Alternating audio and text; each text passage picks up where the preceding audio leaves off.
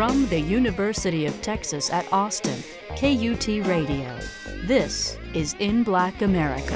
A lot of the book became about the neighborhoods because you can't explain the music without also explaining the neighborhoods, explaining how the neighborhood fits in with the city or how it doesn't fit, how it's marginalized, how, you can look at issues that are going on with whatever safety or health or policing or freeways being planned right through black communities. There's so much to talk about in that respect. And so that's why we don't just talk about rap in the book. We talk about everything under the sun, really, wherever the conversations led us. But Peter and I both felt like a sense of place was so important because, then you got to kind of understand a little bit more where there's two people from the same neighborhood and they're talking about something and you got to go, oh, okay, well, maybe that's stuff that was going on in that neighborhood. That's more interesting. Now, whenever I hear that, I understand a little bit more about this whole world. Lance Scott Walker, author of Houston Rap Tapes, an oral history of Bayou City hip-hop, published by University of Texas Press.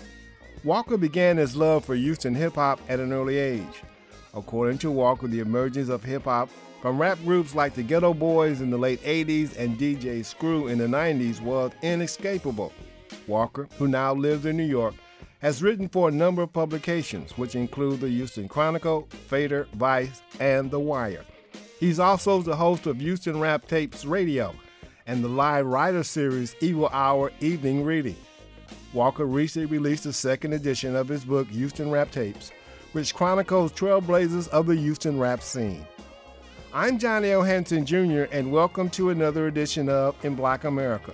On this week's program, Lance Scott Walker, author of Houston Rap Tapes, an oral history of Bayou City hip-hop in Black America. The generation that's been around a while, which is mostly who I highlight here in the book, and the newer generation coming up can mix a lot more, and that the newer generation coming up, I hope, reads about the people that came before them and learns something from them, because there's a lot of wisdom in that, and if they work together, then that's very hopeful for the future, because you like to think that the generations mix, and especially musically, when you look at something that's separated by a couple decades like that, I think it's a beautiful thing to see them collaborate like that. Lance Scott Walker and photographer Peter Best has spent more than a decade collecting interviews and photos of producers, DJs, record label owners, and promoters in the Houston rap scene. The release of Houston Rap Tapes, an oral history of the Bayou City hip-hop, which is the second edition of Houston Rap Tapes, provides a deeper insight into the genre. The newly released edition includes dozens of new photographs, maps of major hip-hop landmarks in the Space City, with more than 20 interviews. Sections of Houston Rap Tapes, an oral history of Bayou City hip-hop, also tracks the different eras of Houston rap from the 1970s to present day. The intimate interviews and images give readers a glimpse into the personal feelings and lives of the well-known and not-so-well-known pioneers of Houston rap. Recently, in Black America, an assistant producer, Delia Jones, spoke with Walker. I grew up in Galveston, and, Galveston's its own town, its own city, its own island, but, we very much pick up on the culture of Houston and the music of Houston. And so when I was in middle school, mid-1980s, I was listening to hip-hop. I was listening to UTFO, Fat Boys, Roxanne Shante, kind of early stuff that was coming out. And then I got interested in punk rock and went that direction, but I kept listening to hip-hop over the years. And I remember in the late 1980s, we heard Geto Boys, we heard Royal Flush, we heard Raheem, we heard artists coming out of Houston. And then when I moved to Houston in the early 90s, of course, I heard DJ Screw, and, there's plenty of stuff that you were hearing from Houston, whether or not you even knew it was from Houston. But the reason I got involved with the material and the subject matter that ended up being the book was because of the photographer Peter Best. We'd been old friends. We met in 1996. He used to come take pictures of my old punk rock band, Jessica Six, and that's how I met him. And we stayed in touch. We became friends. And in 2004, he was living in New York, and he got in touch with me. He said, "Hey, I'm going to start coming back to Houston, take pictures of all the old gangster rappers we grew up listening to. Geto Boys, Royal Flush." And I was like, "Okay, sounds good." And after he made a couple trips and been working on it for a few months, I was writing for the Houston Chronicle then. He said, "Hey, you're a writer. You need to come on board with me. You need to do this project with me, because I go out and I take pictures of people and they tell me these amazing stories and my camera doesn't catch it." So, so I jumped on board with him in early 2005, and we kept working on it. His idea the whole time was it was going to be a book project, but it was just going to be photos at first. But it was his idea to bring in the element of text and, have that be an oral history that goes with the photos. So we just kept working on it for years, and the books finally came out 2013, 2014. Mm-hmm. And this is an extension of that work. It's a new edition of the second book, Houston Rap Tapes, and I just fattened it up a lot. And the University of Texas gave me the leverage to reimagine the book, add a lot to it, and here we are. Yeah. And in Galveston, was there really, a big hip hop scene at all? No. How were you actually listening to this hip hop? Well, there was no scene in the sense that there weren't really artists there. And the Geto Boys came and played there a couple times. Mm-hmm. Too Short came and played there. There were a few concerts here and there, but for the most part, no. But were there people who were interested in hip hop? Yeah. Yeah. Oh, yeah. Yeah. So Everyone. what was it about hip hop that kind of made, you kind of lean towards the genre a little bit more, right? Because I know like these explicit lyrics, I'm pretty sure your parents were not approving. Well, yeah, but you got to think about it also. Like whenever I first started listening to hip hop, it was 1984. Yeah. 1985. Yeah. There was no cursing. Yeah. There wasn't. Point. It just wasn't. Gangster rap didn't exist yet. Yeah. And so it was a different genre. But the reason it really truly appealed to me is because, I was in 6th grade, and that was the first time that like music was a thing for the other students, for the other, the kids in my school. And, there's plenty of kids I didn't know. It's not like I knew everybody, but that was the music that I was hearing. And it resonated because it seemed like, it wasn't like we were listening to music really before that. 4th, 5th grade, I don't remember, maybe, who knows. But but 6th grade, that was the first time that I really noticed, everybody's listening to this new genre. Of course, I'd heard a little bit of it here and there, but it really seemed like it resonated with everybody. Like they loved it. Like they truly were in love with the music. And I noticed that. I don't know if I realized it at the time. Yeah. I think it probably took me years to realize that, but that was the allure of it. That was the attraction of it. And it was just such a different thing. And, think about it too, like a lot of early hip hop, la-di-da-di, stuff like that. They're nursery rhymes, And so for, kids that were our age, there was something that just pulled us right into there. How has the genre kind of stacked up, compared to other genres of music, right? So you have like rock, right? Grunge, and they have different cities that they're kind of associated with that kind of help launch them into the mainstream eye. Right. How has that kind of stacked up now compared to all of these other genres?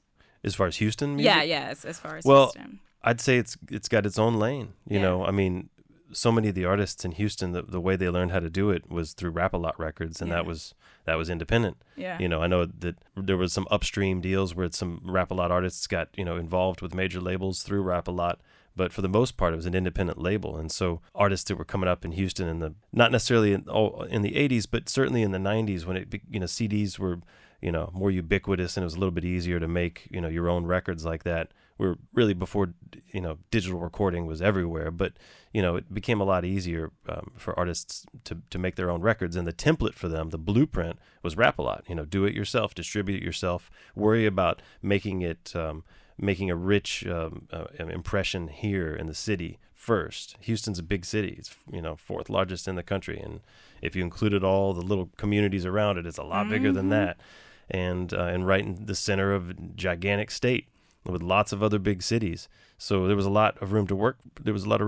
And so a lot of those labels had established themselves, those artists established themselves, and that's continued on. So, I think Houston's been able to create its own lane because those artists weren't going for major label deals. So they didn't have to get into the major label pants. Yeah. They didn't have to put on the major label hat. Yeah. Some of them did. They got to a certain point, certainly 2005 when everything blew up. Yeah. The few artists that, again, had upstream deals through Swishahouse, and they got had major label deals. But I think the business acumen of Houston artists is very sharp. And it has been because they've had to hone that for years. Because when were New York or LA ever interested in what was going on in Houston? They weren't, and neither was anybody else really. So by the time they did take a look, by the time anybody took a look, there were all these artists that had been making records forever.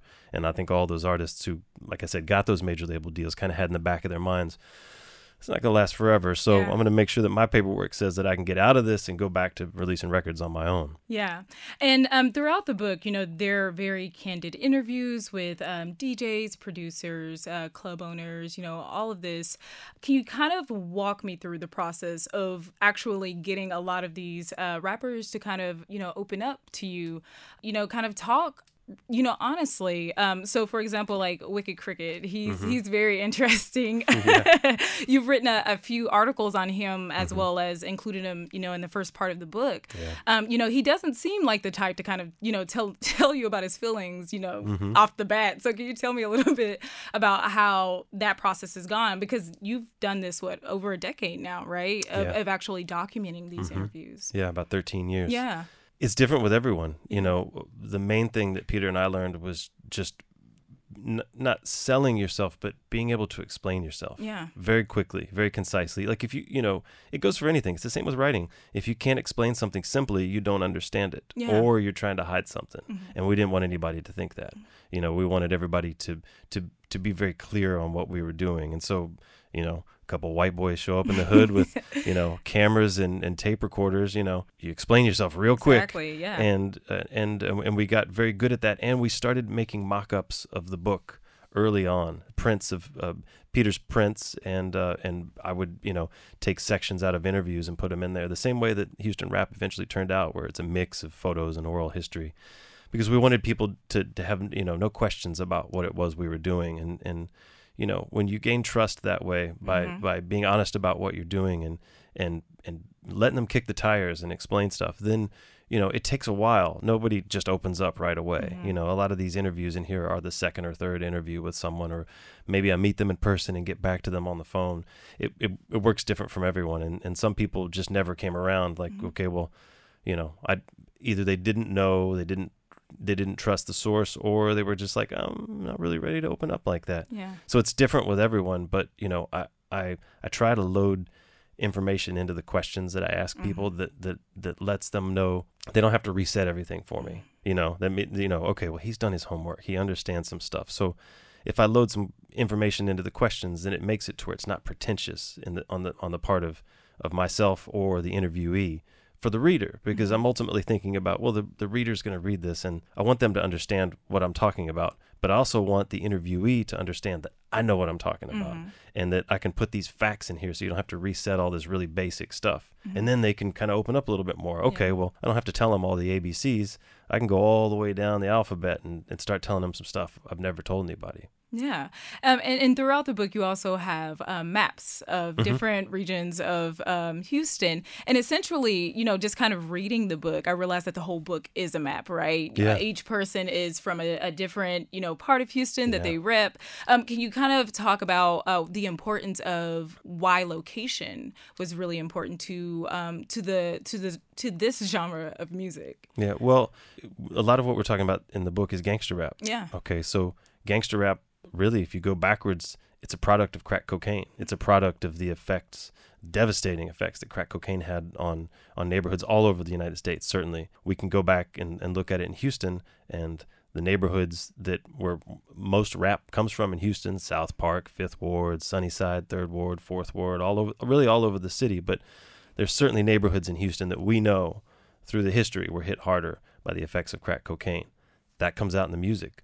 In a lot of the stories that comes out, plenty of people in this book were former crack dealers, and they turned their lives around. That's part of the beauty of doing this all these years later, is we're able to look back on it, and some of them are able to kind of look back on it and laugh, and some of them look back on it and start sweating. But it's real. It's a reality. It's a very real thing, and a lot of the book became about the neighborhoods, because you can't explain the music without also explaining the neighborhoods, explaining how that neighborhood fits in with the city, or how it doesn't fit, how it's marginalized, how, you can look at issues that are going on with whatever safety or health or policing, or, freeways being planned right through black communities. There's so much to talk about in that respect. And so that's why we don't just talk about rap in the book. We talk about all, everything that, everything under the sun, really, wherever the conversations led us. But Peter and I both felt like a sense of place was so important, because,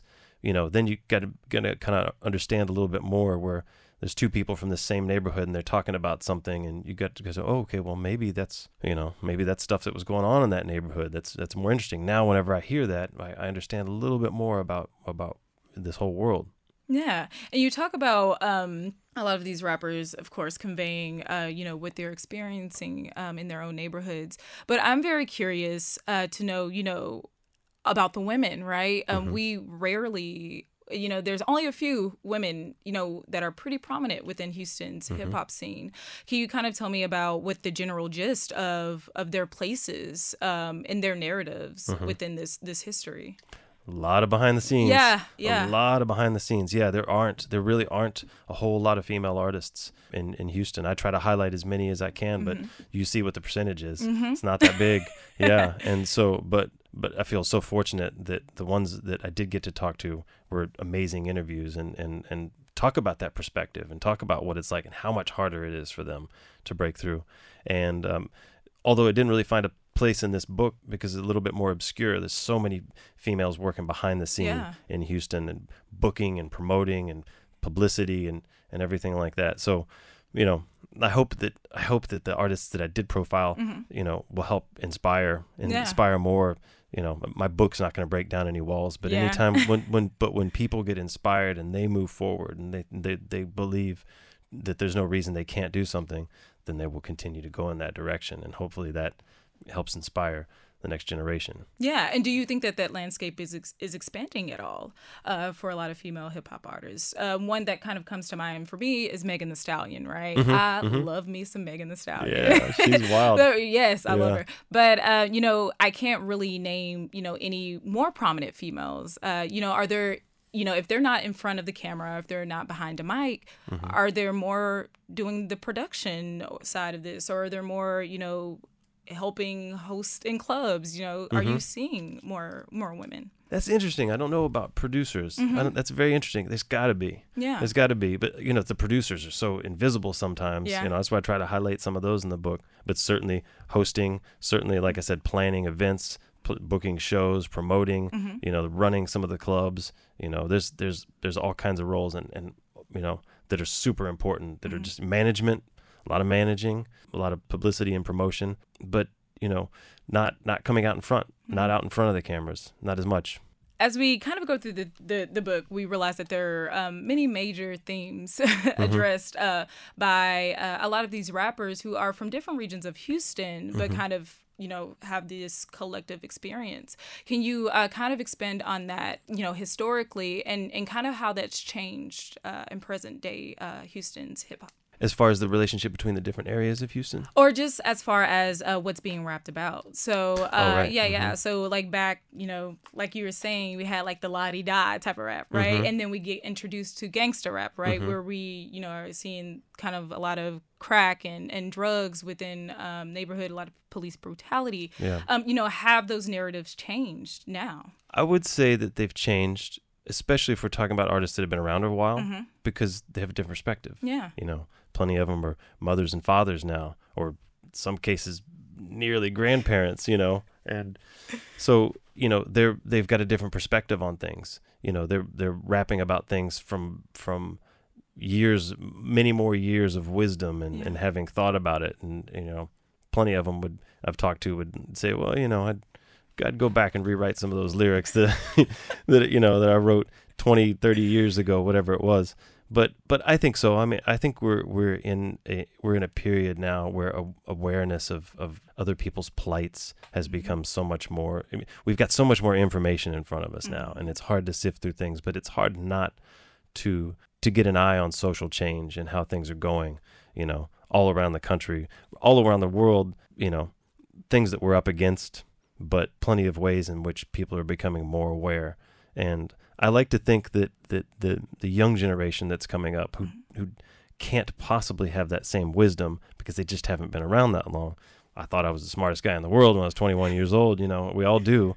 But then when you're, twice that age, you're able to look back on it and go, oh, wait, no. I know all this other stuff now. And, I can think about things differently. But I like to think that the generation that's been around a while, which is mostly who I highlight here in the book, and the newer generation coming up can mix a lot more, and that the newer generation coming up, I hope, reads about about the people that came before them and learns something from them, because there's a lot of wisdom in that, and if they work together, then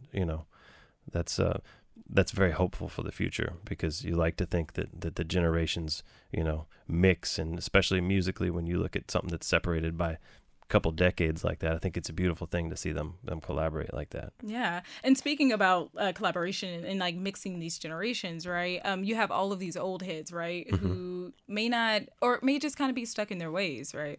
Have they, in a way, embraced, a lot of these new rappers and realized even the empire that they've built here in Houston? The older generation? Yeah. Well, it's hard not to embrace somebody when they've got 300,000 followers, I think when some of the newer artists come out and they get hot, on their own, then that makes a little bit more, that makes it a little bit more tantalizing for an artist that's been around to work with them. Yeah. And within the book, do you have, one of your favorite interviews that you would like to kind of talk about? I always talk about Wood's interview, Wood, W-O-O-D, from the Screwed Up Clique, because he, in the book, he talks about his mother becoming addicted to crack, and he talks about him starting to deal crack, and he talks about the effect that it had on his family, and, just when his father passed away, and then his house burns down, and he basically scrambles, spending a better part of a decade and a half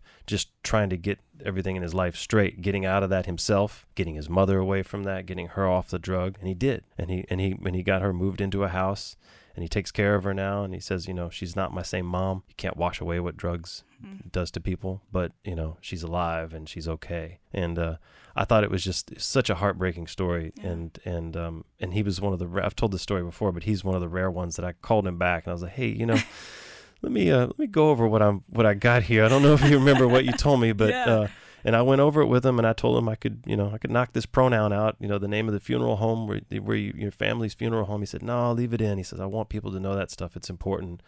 I don't want it to be abstract. I want it to, they drive past that funeral home. I want that to resonate with them. And so a story like that, for anybody whose family has ever, they've ever had someone taken away by drugs or it's such to be able to relate to that, I think is so important. But also for someone who just can't imagine that because they didn't grow up with circumstances like that, I think it's important for them to know this is the way something like that may have happened. So I remember, back when I was younger, my stepdad used to play Houston's rap all of the time. Subs in the living room, always loud in the house. And I remember gathering around those speakers, right, and dancing with my family, doing the South Side, thinking I could dance. Right. And it was really, liberating in a way to be a girl. I'm from deep East Texas, backwoods, border of Louisiana. So you don't really hear rhetoric like that, right, outside of hip hop in that particular area. Right. And so to me, Southern hip hop, specifically Houston hip hop, is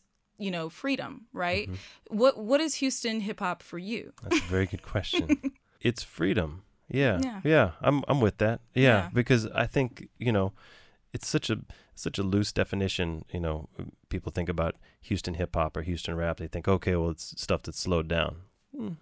That's part of it, but that's certainly part of it. But I think of Houston hip hop as just hip hop that's from Houston. Yeah. So I don't think it has to mean any one thing, but there's so much of it, and it's such a rich group of different artists doing different things that I hear an artistic freedom in it. Because of the fact that so many of the artists are so prolific.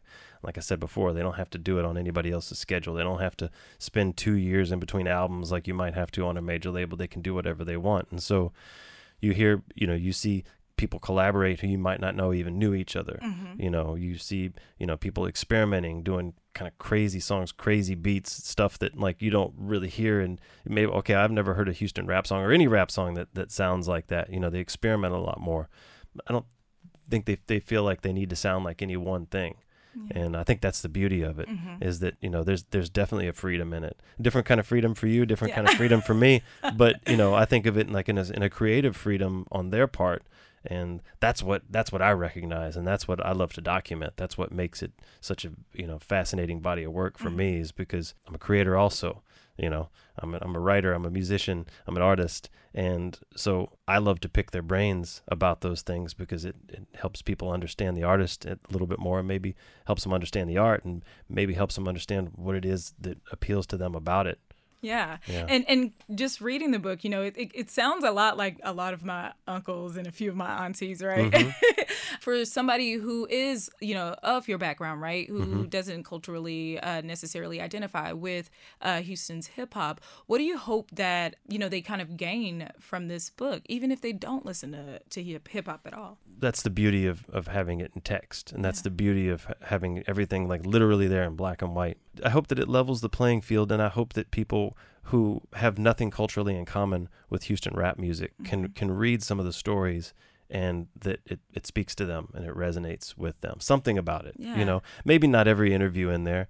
And I can't expect someone who knows nothing about Houston rap to get something out of every interview or every piece in the book. There's some of it that's just pretty obscure, and I try to kind of move those obscure parts around in a way. The sequence is planned out in a way that hopefully carries you through that. But I just hope that people understand something about people who are a little bit different than them. I hope people can read this book and say, well, I never knew anything about gangster rap, but that Zero guy is really smart, or that Willie D guy, wow, I love his stories. He's funny, or whoever it might be. I hope that they can learn something from him and maybe learn something from people that they felt like they had nothing in common with. That's right.